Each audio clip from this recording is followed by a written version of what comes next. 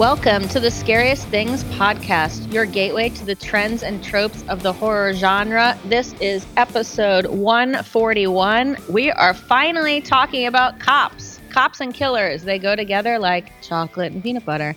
I'm Liz Williams, and I'm joined by... Mike Campbell. And Eric Lee. Finally, one of my wheelhouses, police horror.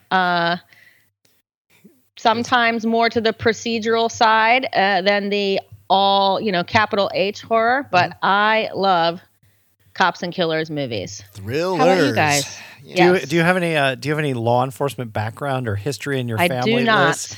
No, I do not. No cops in the family? Have you ever been arrested? No, I have never been arrested. I'm going to knock on wood. Have you ever gotten because... a speeding ticket? Oh, yeah. Okay. Yeah. Plenty of those. That's something. But I think it's just growing up watching Law and Order and all those kind of shows, you know. Solved it. Dun, dun, dun. Solved it. Yeah, I like to solve it. I like procedural. I like I love a good mystery. The plots are always kind of it's more of a mystery. And the plots are, I don't know, more linear than a lot of other kind of genre horror movies. So fits my Virgo brain, I guess. Other than food horror and maybe Arbor Day horror, this is probably the least horror of all the horrors.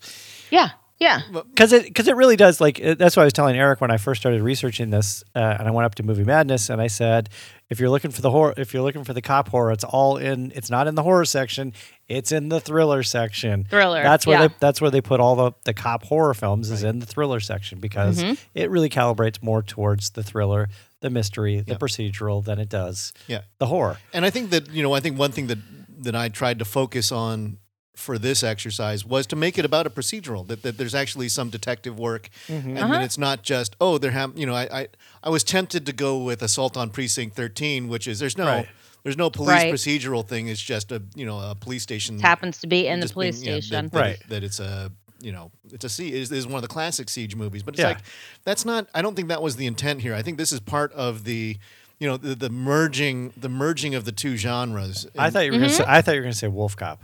I would love Wolf Cop. Wolf Cop 3. I didn't do Wolf Cop because I was thinking that maybe somebody else might do Wolf Cop. Not me.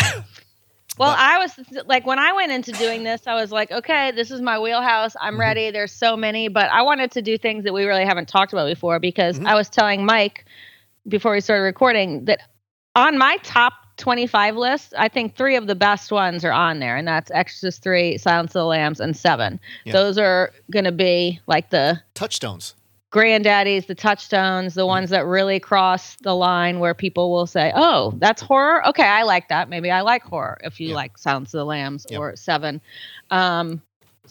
But there's so much, but almost every horror movie is going to have some element of law enforcement in it, if it's a serial killer or anything like that. But, I made it where the cops are the main characters, and it is procedural and things like that. Yep. Except one of mine's not procedural-ish, but it's 100% capital H horror because it is filled with gore. I thought I was going to be super clever, and I was like, I've got a really good one, but I know that Mike took it.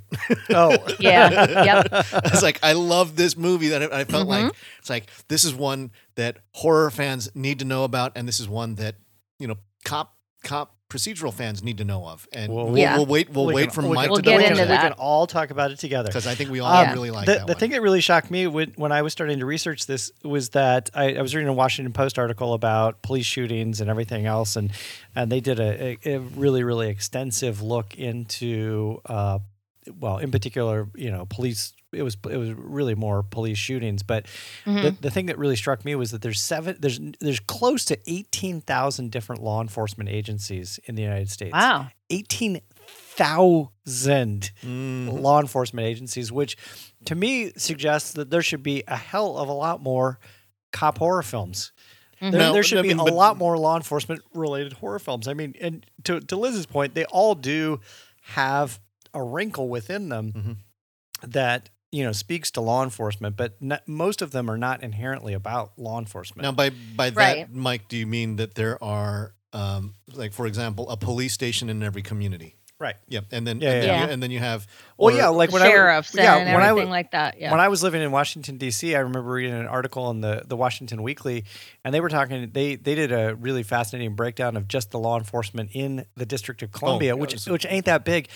There's 36 different law enforcement entities in the District of Columbia. And we saw them on January the 6th. And we saw some of them on January the 6th. Unfortunately, some of them didn't show up in time. Some of the other ones didn't really show up as they should have. Yep. But the Parks Service apparently has a much more robust police presence in D.C. than in other jurisdictions. Yeah. So, but I think if you're just talking conventional, cop drama kind of stuff, I had a lot of fun just sort of picking and choosing because all of a sudden you go, oh yeah, that one. Mm-hmm. This was this character. The lead was because when death is involved, cops are involved, right? A lot of the times, and so this is, but at what point, I think I think episode number 4 might have been horror or not, and and so we, and as we've been alluding to.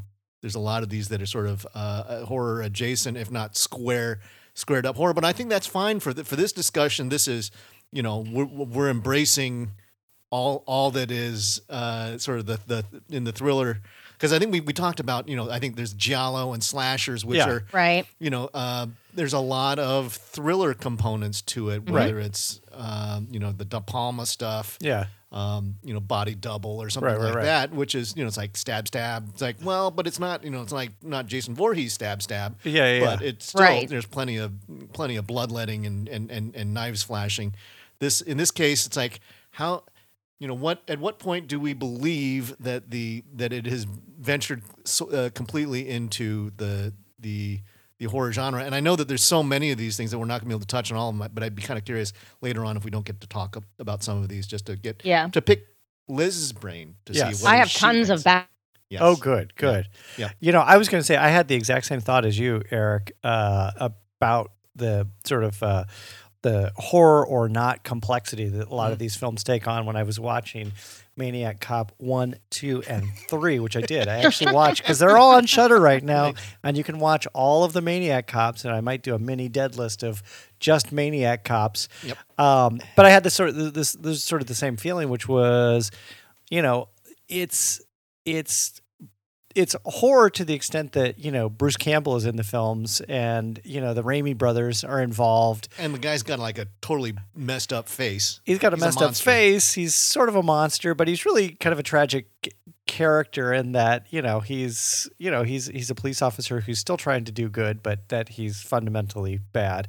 But the whole time I just kept going, is this really horror or is it just really, it's more like a police action film than it is a horror film. Yeah, I've got one of mine, which is actually all of mine are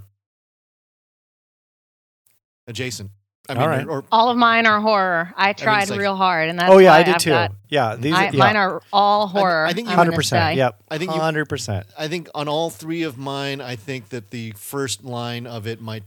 Well, two of them, the first line would be horror movie, and the second one would be thriller. All right. Well, let's get into it. We're gonna get into them then, huh? Yeah, let's do it. Liz, I think you have to. Do you want me to lead start? off. Okay. This is the most Liz of all. Save for when you did an all Ben Wheatley episode. That's true. This is the most Liz of all the Liz episodes. The Liz-oriented episodes. I've got to have a theme. So, and I didn't want to talk about, I don't know, the ones that just came off the top of my head or ones that are already on my list. So I went with all J horror. And I'm going back into the late 90s and the early 2000s with all of my picks. Okay. And I'm going to go in order of like gruesomeness. So I'll start with the quietest and go to the most crazy. It can get really gory. They can get really gory. But this one, even though it's the quietest, someone gets their face peeled off. So it is horror. And this is 1997's Cure, directed by Kiyoshi Kurosawa. No relation to Akira Kurosawa. It stars Koji Yakushuko and Masato Hagiwara. And this is the story about a detective investigating a string of gruesome murders where all the victims have X's carved onto them. And the murderers are all right there, like by the bodies, and none of them can remember committing any of the crimes. Ooh. So this one came out to like big success in Japan. All the critics like went crazy and they loved it. And the South Korean director Bong Joon-ho, who just won Familiar the name. award That for guy. Parasite, said that this is one of the greatest films of all times, and that it had a big impact on his career. Okay. So this one, the police detective name is Kenshi Takabe, and he has a mentally unstable wife, so he's dealing with a lot of stuff at home, and he's dealing with this series of bizarre murders with all the victims having the X and all the killers not remembering killing anybody. So they don't have to really find the killer, they're right there, but they need to figure out what drove these people to kill. So this goes kind of in a crazy direction. So this guy kind of wanders in off the street, and it's this man called Mamiya, and he has no memory of what's going on. He's acting like he has amnesia, but turns out that it all is having to do with mesmerism and hypnotism. He's got a master plan. It's a master plan. So I'm not going to get too much into it that's very clever. Want to find out what's going on. But so this is from 1997, and it's long. That's one thing with J-horror is, boy, they're real long. They like 2-hour movies. They really, really do like long movies. But so this one's called Cure.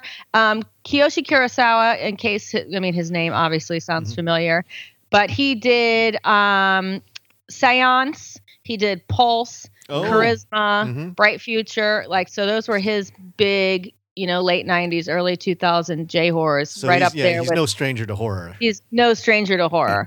But this one, it's quiet, but it's bloody and very gruesome. The acting is fantastic, and the turn that it takes going into mesmerism and his hypnosis and following down that rabbit hole is really, really cool. And it has a ending shot that is just totally awesome. So I'm not going to spoil the end, but it has a great end shot that kind of there's no hope at the end of this movie. Oh man. I will say, Liz, that's one of the things that I really liked about all of the police horror films is they all have a great punchline at the end. Yeah. You got to. Most of them really do. And you just go, whoa, I didn't see that coming. Sure. Yeah.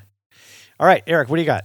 Okay. I am going to 1972. Whoa, wait, what? That is so far out of your wheelhouse. Oh, come on, man. This is a little British film called The Wicker Man. Oh. Directed by Robin Hardy, starring Edward Woodward, Christopher Lee, Britt Eklund, Ingrid Pitt, and Diane Cilento. This should be a fairly familiar movie to most of our audience, but to summarize, this folklore tale is a wonderfully paced police detective mystery wrapped in cultish cloth.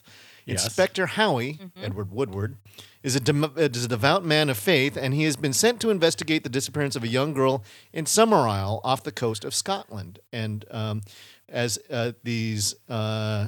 anybody knows anything about the islands off the coast of England, they tend to be kind of rough and cold and barren, but not Summerisle, which has got lush fruit trees. And it's like, is that a palm tree in Summerisle? How did this get here? And they believe that there are pagan rituals that have been taking place on this island that they believe has brought the bounty of the harvest to Summerisle. Of course, Inspector Howie is aghast in all this, and that he doesn't understand this culture. He encounters goes into the pub, and they're all just teasing him and taunting him and seducing him, and it just makes him very, very uncomfortable. He is the classic stiff upper lip Brit who is uptight and wound, Yeah. Just he wants to do right by God, and and then Britt Eklund tries to seduce him through the wall, which is one of those classic scenes. Oh God, that scene is so bad. Oh, she's singing a song to him, and he's freaking out because he can't take it, even though he can't see. It's like we know what's going on, but he doesn't know what's going on. But at the same time, it's like it's all this folk music laying around. But just so he does, however, have a serious set of detective skills. But he keeps on chasing dead ends as Lord Summerisle, Christopher Lee, and all of the population charm and deflect and mislead, and it's like, oh yeah, Rowan, yeah, her grave is over here. It's like, she's not there. And then he eventually believes that he's onto something, that his forensic skills uncover a ritual sacrifice that requires a virgin, and he fully expects that Rowan has been kept hostage on the island. And as a police procedural, he really does follow the clues, but the cult of Summerisle is ahead of the game. This is a story of hubris, with Howie thinking himself somehow superior to these pagans. Right. And blind to the creativity nested in the happiness are some very clever and scheming villagers. And as he's propped up by his own excessive pride, Howie takes a major fall. And if you don't know it, it's classic. It is. Yeah. And for Inspector Howie, a too confident man, convinced of his own righteousness, he is blind to the world around him. It is the cop in a strange land. He is there are a lot of other. I mean, you see it in some other things where you take the city cop and you put him in the country, right? And and that's a classic in just cop dramas. Yeah. But in this case, it's you take the city cop and you put him on a pagan cult island, and granted, these aren't the scariest cultists you'd ever run into until the end, and then it's like, and it was like, oh no! But he doomed himself. I mean, that was the amazing thing, is that he brought doom upon himself, and he thought he had outsmarted them, and no, he was being fed this, and Wicker Man. See now, okay, quick hot take. Yeah. I watched the 2006 Nicolas Cage Wicker Man. Oh, you did? Which is a far worse film. Yes. But I think the law enforcement component of the 2006 Wicker Man is more prominent. Yeah. It's interesting because Inspector Howie he goes. Because Nicolas Cage is running around the island going, "You're subpoenaed, and I need evidence, and open that door." And it's like, what is what? Who is this guy? Well, there is a bit of Edward Woodward does a lot of this demanding. I demand the name of the Queen. Let me into this building, and then and then they let him in. It's like, see, there's nothing here, sir. Right. And he goes, it's like, you guys are hiding something. Right. Where is she? Yeah. It's like, oh, okay. Just like, calm down, fella. But he just gets all wrapped up into it, and boy, the great, I think the most satisfying thing is when he realizes they got me. Yeah. And it was like, and then he's just sort of he's trapped. Right, which is also different in the 2006 remake. Yeah. Is Nicolas Cage is relentless till the end. Yeah. And he never has that realization. Yeah, he does. He never has the realization that they got me. He's like, hell no, I'm not going down without a fight. Nicolas Cage. In classic Nicolas Cage fashion. The come to Jesus moment, quite literally. Right. Okay. All right. My first film is a film, 2014 film. It's a supernatural horror film directed by Scott Derrickson and produced by Jerry Bruckheimer that I was like super leery going into. Not to mention that it also features Olivia Munn and Joel McHale, which was like, what? It does feature Eric Bana, who I generally like a lot of the stuff he does. This is this is a film called Deliver Us from Evil, which I started into, and I thought, okay, well, this really, this has a very sort of mid-aughts kind of look to it, where it's a really dark, sort of dark and foreboding quality, and everything is sort of like in sort of a navy blue and gray patterns. But it turned out to be a really, really interesting film, and it's actually based on allegedly an actual account from a New York Police Department sergeant and Catholic demonologist, a guy named Ralph Sarchi, who that's the character that Eric Bana plays. And this guy wrote a book called Beware of the Night, which detailed many of his paranormal investigations over the years, the sergeant. And the accounts that he detailed in his books were essentially turned into deliver us from evil. And the film basically involves three gentlemen who are, or the way they've rewritten it, they're three Marines who are over in Iraq who encounter some sort of ancient Sumerian temple, and they bring the evil back with them. Nothing good in a Sumerian temple. To New York. Pazuzu. No, there's absolutely nothing good. And then so Eric Bana, a.k.a. Ralph Sarchi, is forced to investigate this series of crimes with a very unconventional priest who is schooled in the rites of exorcism. And I was as I Who's say, the priest? I was I don't remember the Edgar Ramirez is the priest, who's kind of he's an actor you've probably seen before, but when you watch it you go, I think I've seen this guy before. Yeah, I don't know who he is. I will say it's a film that it is a little cliched. It does devolve into, hey, I think I've seen this movie before in a couple occasions, but there are a number of really, really effective scares, and Eric Bana plays Ralph Sarchi, this really, really kind of hard-headed cop who is, determined to figure this out. And it doesn't matter how dark the basement is. It doesn't matter how weird the house is. It doesn't matter how strange and off-putting the people are that he's interviewing. He is going to get to the bottom of this case. And there's enough really great supernatural and paranormal stuff in it that I highly recommend it, coupled with the fact that it is a pretty big budget film, and it's produced by Jerry Bruckheimer, so there's definitely some explosions. Well, there might have been an explosion or two, okay. But there's definitely some money. I mean, there's definitely some money behind it, so the quality of the film is pretty solid. Mm-hmm. So, Deliver Us from Evil 2014. Interesting. Have either of you guys seen it? I have not seen it. Liz?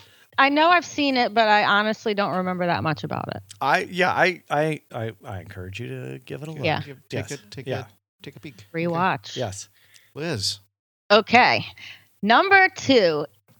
This is a Japanese crime horror TV miniseries by Takashi Miike called MPD Psycho, or the full title is Multiple Personality Detective Psycho Kazuhuku Amaya Returns. Yeah. So this is from 2000. It's 6 parts, and it was based on a manga, and it aired on the TV in Japan. And okay, so this is, I'm going to try to even tell you about this. Okay, this is about, I think this might deserve its own podcast. It probably does. just based on that title. So the funny thing is, I have these on DVDs. Gwen gave them to me, brought them back from some convention or something, because she used to always bring me DVDs and stuff. So they're on my, region-free player. The subtitles go in and out, so if I didn't get it, because it's literally a surrealist, like who knows what, it's probably because they just weren't saying anything in English. So, okay. This is about a detective named Yosuke Kobayashi, and his wife was killed by a serial killer named Shinji Nishizono. And he goes into shock after this incident. So he suffers from multiple personality disorder, and he splits into 2 other characters.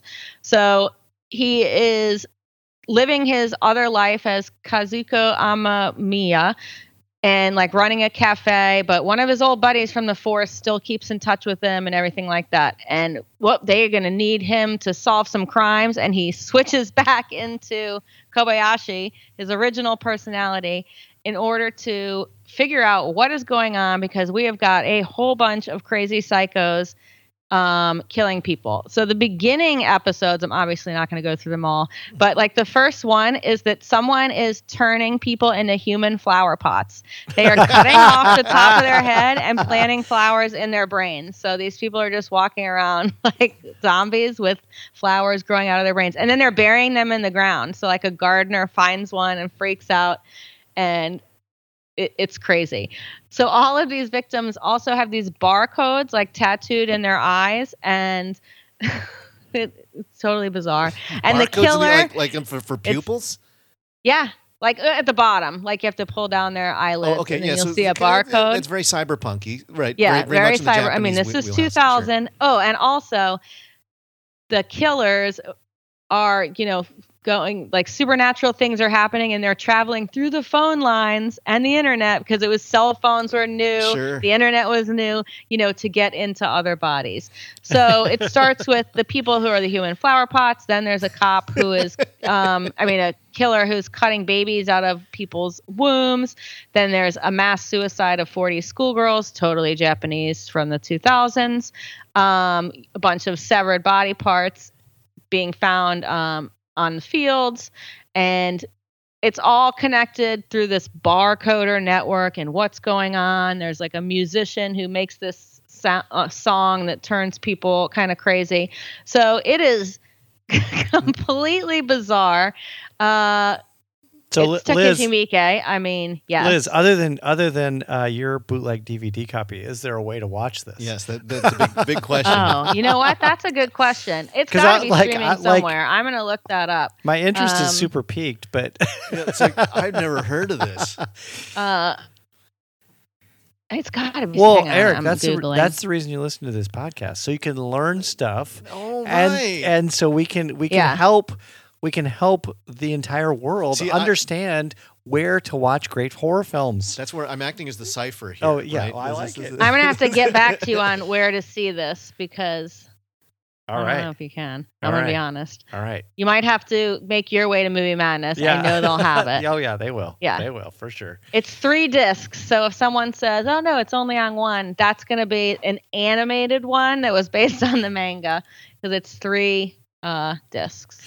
Speaking of Movie Madness, I don't want to preempt Eric, but when I returned the 3 movies that I watched, that I rented at Movie Madness for this episode, the fella at Movie Madness said, "Wow, great picks." Oh, cool. I think you can see these on YouTube. Okay. Oh, okay. There you go. Yeah. Very cool. Yeah. All right, Eric, what do you got next? I have a fun, pure 80s wackadoodle science fiction horror movie called The Hidden. Oh, yeah. Directed by a man named Jack Shoulder, who's a bit of a nefarious creep. He's the director from A Nightmare on Elm Street 2. Right. So I don't want to give him too much credit, but it is a hell of a fun movie. Michael Nouri plays Sergeant Beck, who works in the LAPD investigating the sudden violent turn of normal citizens who go on these id-fueled violent rampages of looting and murder. Right. And then he's joined by Agent Gallagher, played by Kyle MacLachlan. That's right. Who comes in from the FBI Seattle agency, apparently. and he has deep background on the suspects. He's awkward and stiff. He's an awkward and stiff fed, which is classic, right? Yeah. That is a trope of local cop knows the beat. All of a sudden, the feds come in, and you're it's like this is the Agent Mulder thing, kind of. It's right. Like the weirdo fed who knows a little bit too much about this very strange happening. And Beck is an old school grizzled sergeant who's got respect throughout the department. Classic. You gotta have cop that. tropes up and down. And as it turns out, there's a body-hopping alien parasite that acts purely on selfish impulses, that has a penchant for Ferraris, 80s hair metal, and strippers. Yeah. I've never heard of this, and I am going to watch it tomorrow. Liz, if you saw the poster for The Hidden, you would go, "Oh yeah, I know what that is." Yep. Yeah. But the movie itself, I guess the thing is that this slug alien thing that starts crawling into these bodies, the host body can take a ton of damage before it goes down, but only Agent Gallagher knows how to deal with it because he's got a secret. And the alien hops from a bank robbing stockbroker at the beginning of the movie, and it feels like somebody was watching Miami Vice and it's like, hey, if we can take Miami Vice and Beverly Hills Cop and then mix it with Terminator and Invasion of the Body Snatchers, what would we get? And it's like, well, you get something like this. You get The Hidden. It is quintessentially 80s material. It's packed full. It's like there's like the guy, the aliens they're a lot of fun because they just the actors just kind of go glassy eyed and just go, I want this. And it's like, and they steal, they'll go out and they'll steal Ferraris and a boombox. One of the guys goes and just starts going into a record store and starts pocketing cassette tapes. And when and there's a hipster record store shopkeeper, and he goes, "Hey man, what are you doing? I'm gonna fuck you up." Comes up with a billy club, and the guy just turns around and just mauls the shopkeeper. And then, but he's pocketing punk rock cassette tapes, and then he goes into a diner and then just starts cranking tunes in the boombox. It's very, very silly. It is. There's a lot of Sam Peckinpah in here. There's just like the amount of because what they really revel in is all the squibs, because they just like unload on these the parasite hosts, and like the stripper who can take like 30 bullets and she just keeps firing shotguns at these guys. It is a hoot, and there's all and you get a lot of the I don't trust the Fed, lock him up, because it's like he's acting strange, and then it's like, no, we need to unlock him because he knows the truth, and hey, what's wrong with the captain? There's all of these great kind of signature cop drama things, but they're done very, very earnestly, and it's fun. Did you it's go? A lot of fun. Did you go back and watch it? I just watched it. You did? I just watched it last week. Oh, okay. Because it was like, okay. I wasn't sure if this was like based on very vague memories of the 1980s. I just watched because I remember this play, this came out in 1987, so I was a senior in high school. Yeah. So this was straight to my 17-year-old brain. Right. It's like, all right. Ferrari, shotguns, and strippers. What can go wrong? I definitely remember seeing it in the dorm somehow, some way. I think we might have seen it as movie night. Right. It might have been we doubled it with the Blob. That kind of thing. Yeah. For sure. And it really descends into lowbrow kind of 80s trashy humor, but it oddly feels like it's got a lot of heart. Yeah. I think it's there is the Kyle MacLachlan character is so endearing and odd. Right. And I think he establishes himself as weirdo actor, like this beautiful weirdo actor. Right. But because he's just he looks like he's made out of porcelain. Right. It's very strange. I mean, that's got to be what got him the Twin Peaks gig. Oh, absolutely. Yeah. Oh, wow. Yeah. So, anyways, All right. 1987. All right. Next on my list is a 2014 British-Irish film that actually takes place in Scotland. Yes, there's that many countries within Great Britain. This is Let Us Pray, this is a good one. Directed by Brian O'Malley. And, as I was watching this, it seemed to me this is like the closest that you can get to Seven without actually being Seven, the movie. Mm-hmm. This is a film that it takes place all in a remote Scottish police station. The entire film takes place in a police station. A mysterious stranger takes over the minds and souls of all of the police officers and a couple criminals in the police station, and essentially gets them to, by hook or by crook, do horrible things to each other. Gets them to sort of admit their sins. Their sins. Oh, interesting. Yeah. And it's really fascinating the way he does it, and the images and the memories that start flooding back into both the police officers and the prisoners, and then you start to see how despicable everyone really is. So is it this stranger? Mm-hmm. Is he okay? So is he coming in the form of an angel or a devil? Well, you have to watch the movie to find out. Yeah. Power of Christ compels you. Yes. What's that? It's a good movie. It is. It's a really good movie. Yeah, it all focuses around a constable, Rachel Heggie, and she has, and they disclose early on in the film, she may have been abducted as a child, and so that's sort of the not necessarily the sin, but repressed memory that she's dealing with. Is this like, and also her connection to law enforcement, right? So she was like abducted and forced to do horrible things as a child, and then she's spun that horrible memory into her interest in law enforcement and wanting to make sure that justice is served.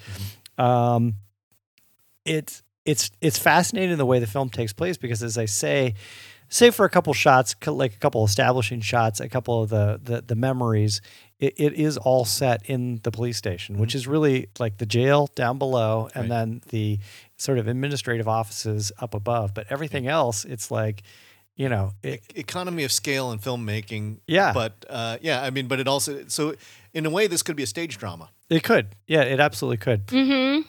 Save for the film, much like we've talked about in one of our all-time favorite films of 2021, The Feast. This film has a very different pace than The Feast, but in the same way that The Feast goes off the rails in the third act, this totally goes off the rails.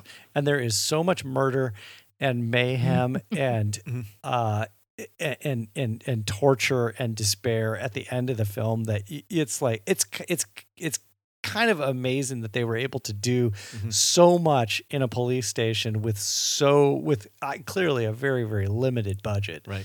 Yeah. So 2014, Let Us Pray. I hadn't heard about this one until I started doing the research. And the director, he also did the film The Lodgers from a couple years ago, which is a sort of a ghostly paranormal type film. But I'm hopeful to see more from Brian O'Malley, because I think he's definitely onto something. Okay. Liz, your number one. My number one is 2008's action splatter horror comedy Tokyo Gore Police. Yes. It's got police in the title. Liz, I almost did this one, but once I heard that you're going all J horror, and it's like but I was hoping that you would do Tokyo. Heck yeah, Gore Tokyo Police. Gore Police. Okay, so this is written, edited, and directed by Yoshiro Nishimura, and it stars Ihi Shina as Ruka, and that is the girl from Audition. And so she plays, her father was a police officer. He's murdered by a killer, and she decides when she grows up, she's going to be police. And this is taking place in the future and Japan. And there's a mad scientist known as the Key Man who has created a virus that mutates humans into things that they're calling engineers. So whenever they have an injury, they sprout like bizarre weapons. So if your arm gets cut off, a gun is going to grow through it. And so they've privatized the Tokyo police force to deal with this. So now they just have like a special, super cool unit called Engineer Hunters. And they use violence, sadism, and street side executions to maintain law and order. So this is one of the bloodiest films you will ever see. But it is silly gore. It's over the top. Over the top. Yes. Like if they cut off someone's hand, I mean, like it just spurts out like you have a fire hose, for like 3 minutes. It is completely why give you 1 wild. gallon when 10 gallons could make it look better? When you have 10 gallons, exactly. I don't want to spoil it, even though it's so silly. But like, I can't even tell you what happens in this movie. I mean, like there's backfighting in the police office, like the what's he called? Like the the commissioner may or may not be the bad guy here. Ruka, that's the name of the main character, may or may not turn into an engineer herself in order to have to, defeat this guy. It's completely bizarre. It is a lot of fun. It is a lot of fun. Here is what Michael Esposito from the Chicago Tribune said about it. He said, "It is sick, twisted, and gory, but surprisingly funny in an adolescent boy fantasy way. Beavis and Butthead would love it." And that is totally true. I mean, it is it is over the top gore. It is funny. It has that, kind of the Japanese girl who's wearing like the little hat, like from Battle Royale, who's like, oh my God, everything's blowing up. And like, ha. And they're like, Mini skirts and katanas. Exactly. They show these like commercials throughout it that are for like little personal box cutters because everybody's cutting themselves, and that's just like a thing. It's so bizarre that I can't. This is you just got to see it to believe it. I think when I saw this, it was a sort of I double featured this with Meatball Machine. Oh, that's right. Meatball Machine. Yeah, because you did Meatball Machine for technological horror. Yep. Yes, you did. All right. And what else? What else has that director done? That director has also done Meatball Machine and a lot of stuff. So but recently he did a piece for the ABCs of Death. He actually had Vampire Girl versus Frankenstein Girl, Mutant Girl Squad, Hell Driver. So he's stuck in the genre. It is Japanese. Yeah. It is Japanese B horror extremism. Yeah. Yes. I like it. B movie extremism. I like it. But awesome. It's just so much fun. Right. And for people who think that foreign films can't be just silly, deliriously silly fun. Silly fun. Tokyo Gore Police. Yep. Yeah. All right, Eric, what do you got for your number one horror police procedural horror film? I'm going with one of the landmarks. Oh, I kind of have to. Okay, this one. I'm going with 7. Oh, good. Nice. That's one of the best. Yeah. And if you didn't know, directed by David Fincher, and if you didn't know, starring Morgan Freeman, Brad Pitt, Gwyneth Paltrow, and Kevin Spacey. Yep. Familiar names all, right? This is quintessential procedural horror. Mm-hmm. And it is firmly in the horror or not, but in the context of what we're talking about here, it fits 100%. I think it's horror, yeah. It's pretty horrific. Yeah. This is David Fincher showing off his visual skill with lighting and color, and you have, you got the Hall of Fame acting group that absolutely convinces you of the premise that a serial killer is exacting horrible things that tie specifically back to the 7 sins.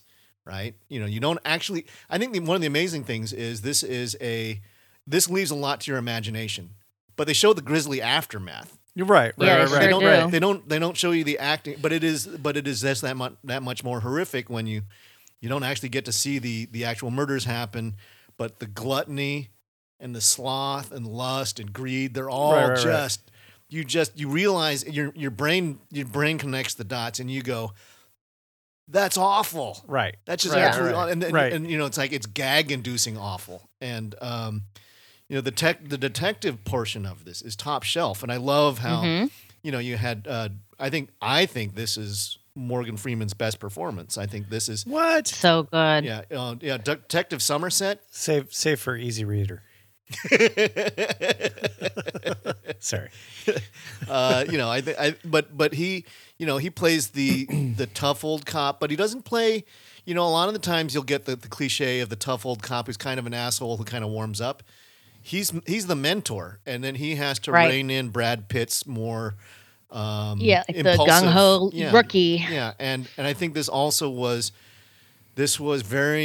early in Pitt and Paltrow's careers, and they both sort of established that they were more than, because they were notably pretty faces. Right. And they were a couple when they made this. Right. And so this was like, this is pre-Jennifer Aniston. Yeah. Yep. She was with him first. Yeah. I let my People magazine subscription lapse that year. Sorry. Fire back in the 90s. And Kevin Spacey, following up what he did with the Usual Suspects, he's also great in this. He plays the quiet weirdo, and I think that the end sequence is one of the greatest ever. Mm-hmm. Well, you can't look at a box without saying, what's in the box? Come on, what's in the box?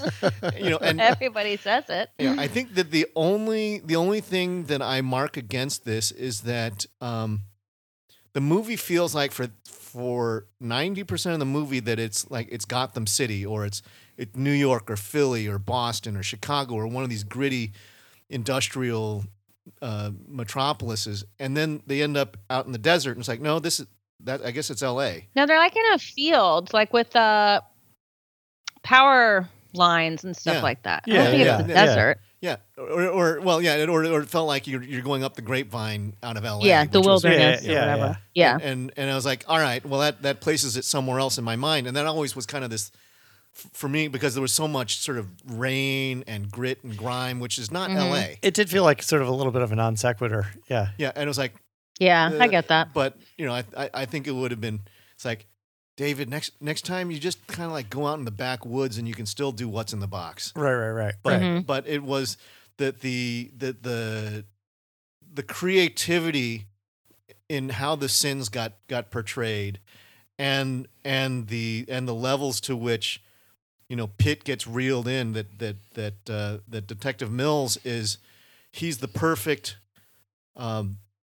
target for the killer. And he's just that impulsive, gung ho kind of cop, and then it sort of brings him down. And the great thing is this is a standalone movie. I think that's one thing that you'll find with a lot of these is that you don't like there is no sequel to. Well, I guess you do have a sequel to The Silence of the Lambs. I take that back. You have Hannibal. Yeah. And, or Red Dragon, and then the sequel to 7 is 14. Yeah. 14 sins. We forgot to tell you about the other 7. What it was like. Well, I think the thing too is you forget what a great actor Brad Pitt is, and this was obviously early on in his career. But I mean, and the other thing too is he hasn't touched horror a lot. I mean, he did obviously Interview with the Vampire. He did some Tales from the Crypt. He did he did well. Yeah, that was a mess. But he did do a little Tales from the Crypt. He did that Freddy's Nightmares, the TV show in the 80s. Yeah. So he was like super young. So he's like only kind of touched on horror a little bit. This is probably the most horror of all the horror stuff he's done. Yeah, but I think the key thing is that he took a guy, and he's both the kind of a guy you kind of want to shame, but he's also empathetic. Right. That you really do, and once you realize, you figured out what's in the box. As soon as Somerset opens the box, you go, oh no. Yeah. And it's like, don't come close. Don't you come close now. And then it was like, so much like The Hidden, did you go back and rewatch this one? I've seen this so many times. Oh, okay, this is one of those. I honestly I could watch this a million times. I have not seen it since I saw it in the theaters. Are you kidding me? No, I have not gone back and rewatched it. But partially because I remember being like kind of traumatized when I first saw it and being like, "Whew, this is a lot to take in." It is, granted, but when this. For a while, there's like it shows up on HBO. It's like I'm watching it. It holds up. It's beautiful. It's a benchmark. So, anyways, that's my number one. All right, Mike. I saved this one for number one. Yeah, I went from least violent to most violent. But in particular, I saved this one so we could all discuss it because I know this was one that we had all seen, save for me. Welcome to the club. And again, going back to my conversation with the fellow at Movie Madness when I was talking to him about this, he said he saw it in the theater when it first came out. And he went out the next day and bought a Blu-ray copy. He ordered some weird Blu-ray copy of it because he was like, more people need to see this film. I need to share this film with everyone. Yep. This, of course, is the 2010 South Korean action thriller film, I Saw the Devil. And man, so good. It is, whoo, what a gut punch. But I mean, kind of like in the same way that, Brad Pitt is both sort of an empathetic character and kind of a scumbag, you quickly realize that one of the main characters in this film also sort of embarks on the same kind of character traits. The film basically involves a young woman who is seeking roadside assistance in rural South Korea, and she's brutally murdered by a serial killer. And unbeknownst to the serial killer, the young woman's fiance is part of, I think it's effectively their like FBI. It's their like National Intelligence Service. And this gentleman is hell-bent on revenge, but not just revenge, slow and tortured slow revenge. revenge. Yes. Well, and repeated revenge. So it's like he lets him get away and gets him back revenge. Yes. And if he stabs him, he sews up the wound. If he, breaks his fingers, he puts it in a cast. Like he does everything he can to like make sure that this person continues suffering to be alive. Yeah. And suffering. Mm-hmm. And of course, that's where the film really gets interesting because, much like a lot of the South Korean films, there's an incredible amount of melodrama around the film, like all those.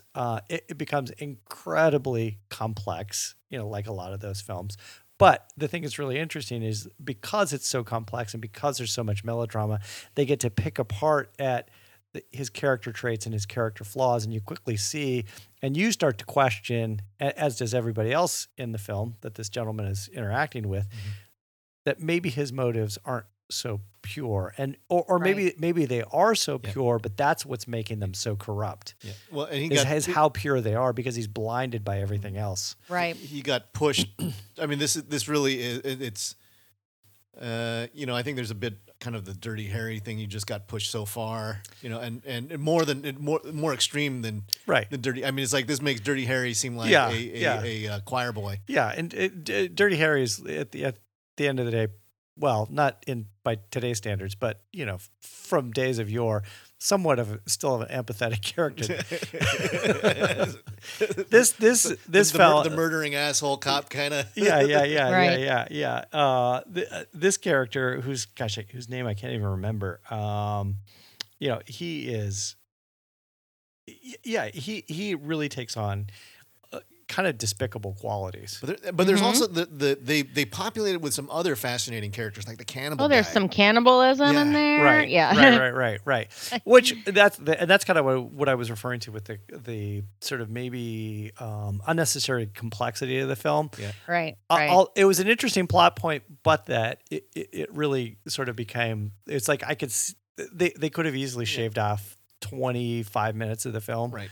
Because it was a long movie. I think the other thing was it came in well over 2 hours. With that was just like, well, there is worse, and it's like, here's the cannibals. Yeah. And I think I was explaining to you guys. I just saw Don't Breathe 2, where they inverted the notion of what the empathy for the blind man. Right. But they have a hard time when you're trying to make a guy who is that violent and despicable into a good guy. You have to make the bad guys really, really bad. Right. But that movie does something where it sort of juxtaposes. It goes back and forth where you go, oh no, maybe he is the bad guy again. No, he's good. These guys are truly awful. Well, maybe and I think that's what the cannibals proved to be a foil. It's like, okay, so this guy's gone over the edge. People. Yeah. But at least he's not eating people. Well, and in this case, the serial killer is despicable, and he remains despicable throughout the entire film. Oh no, you want him to. I think you're cheering on when this guy's getting tortured, and that is kind of the Dirty Harry thing. It is like, you go ahead and you meet some justice on these bad guys. The opening scene, like just when he kills the girl, like it's so cold. He just like looks over and is like starts beating her with a tire thing or whatever. Yeah, a wrench. And you're just like, what? So cold. He just like walks into one place and starts assaulting somebody. You know what I mean? Like it's so bizarre. And with all the killings that he does, there is a realism to all of it that's it's really unlike Tokyo. It's really violent. Police. It's hard to watch. It's incredibly hard to watch. I don't know that I'll go back and watch it ever again, but I've seen it a couple of times. Having seen it, Liz has got the fortitude. I know, Liz. Well, I watched it I did all like K-horror over Christmas. What was the Christmas movie that you said like you like to watch for at Christmas time because it's. Oh, Inside. Yeah. All interior. But that's a Christmas movie. So I totally agree with this choice, but I need to throw one in because, Mike, I thought you were going to pick this movie, so I didn't. And it's one of the best, and it's Last Shift. Oh. I almost did, but I saw these three, Yeah. and I had talked about Last Shift when we did that best of the decade, and I thought, you know what, I did kind of touch on Last Shift a little bit, and like if push came to shove, I would say Last Shift was probably a better film than Deliver Us from Evil, but I don't think it's as much of a procedural. yeah, it all takes place in a police station. It's a cop, and Yeah. it takes place in a police In the station. same way that I didn't do Assault on Precinct 13. It's like Right. I think the last shift is a survival movie, Right. Where it's less about solve a case, Right. which is like I think True, but I'm going to throw that one out there that people need to see it. Yes, if they haven't absolutely. seen it. I thought the one that I thought that Mike was going to do. Oh, what's that? I thought you were going to do New York Ripper. Oh, no. No, the one that I was half tempted to talk about, which is impossible to find, thanks Movie Madness. Once again, I think I've given Movie Madness like 4 shout outs on this podcast alone, but is a film called Red State, the Kevin Smith film. You cannot get this. You cannot. Why not? Oh yeah, you were talking about it is that. not available for streaming. It is not available. Like a DVD copy of it is like $120. It's insane. It was one of those films, came out, did its theater run. They pressed a couple DVDs. That was it. It's impossible to get now. Wow. But yeah, Red State definitely has a real sort of, in the same way as like Ty West Sacrament, a real kind of a real horror vibe. And I don't recall that it had a police component to it, though. Well, the FBI and it's the sheriff who's engaged in homosexuality, which kind of sort of undoes the whole sort of the puritanical conceit. Yeah. Yep. But then John Goodman as the FBI officer who's forced to go to the religious compound to deal with the religious lunatics. Yeah. So it's got both sort of a local law enforcement component as well as the FBI component. Okay. Yeah. Well, I want to, before we close shop here, Yes. as I stated in the beginning of the podcast, I Yeah. wanted to ping some things off of our resident Oh, procedural yeah, horror. yeah. It's like, so do you consider I'm gonna throw these out there, and you tell me whether you think these are horror or not, Liz. Okay. Ooh. Kiss the Girls. No. Okay. Shutter Island. No. I watched Shutter Island. I liked that one though. I like the book better. Yeah. Let's see. The Bone Collector No. and Silence of the Lambs. Yes. Okay. That one was kind of like I would say the go-to. first third of Shutter Island is horror, and then the last 2/3 have nothing to do with horror. Yeah, that could be. That would be fair. In fact, It has a horror vibe. Or, Yeah. Here's another one. Zodiac. I almost want to say yes for that one because that's on the whenever edge. That's Yeah. on the It's- edge. it's true, it always pushes it a little bit. The toe goes over the line. for Really me. good movie. But I it love is, that But it movie. is and it's it is Talk definitely a about serial long. killer.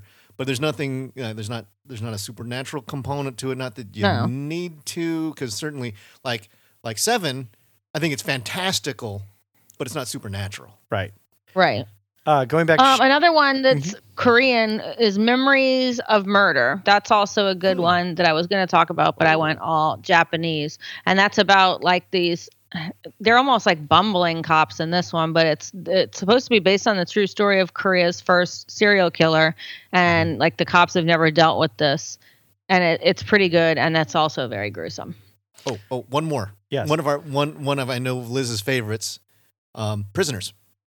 I love Prisoners, but that doesn't have cops really. That's Isn't the it- parents. It is taking you to the law into your own hands. Yeah. It's more vigilante justice than cops. It's also not horror, but it's one of the most horrific movies I've ever seen, and I love that movie. 5 stars. Yeah. Going back to Shutter Island, I would say that is easily Martin Scorsese's worst film. 100% his worst film. But He did that? Yeah. Yeah. But if he wants to come on to the podcast and talk a little Defend your movie, Mr. Talk a Or little- Scorsese. Leo. We'll take Leonardo DiCaprio. Yeah. or Leonardo. Yeah, Leonardo, you're welcome to come on the podcast as well. But I think we'd prefer probably Martin Scorsese. I think that would be interesting to have him come and talk to us. I know he's a big fan of Freaks, but I would love to have him on the podcast to talk to us a little bit about Shutter Island, which I think is his worst film. Wow. Even though I enjoyed a lot of it. But that also, I think, is a testament to how many good films he's done. Yeah, I liked it. Yeah, I still like Shutter Island. I was Mm-hmm. very moody, kind of. It had kind of ghosty overtones to it. Yeah, but it's not. Yeah. All right, so that closes the door for us on cop horror. Cop rock. Horror. I have a tagline to take us out. Oh, excellent. It is the tagline from Tokyo Gore Police, and it is strap yourselves in because things are about to get very, very bloody and very, very strange. Yes.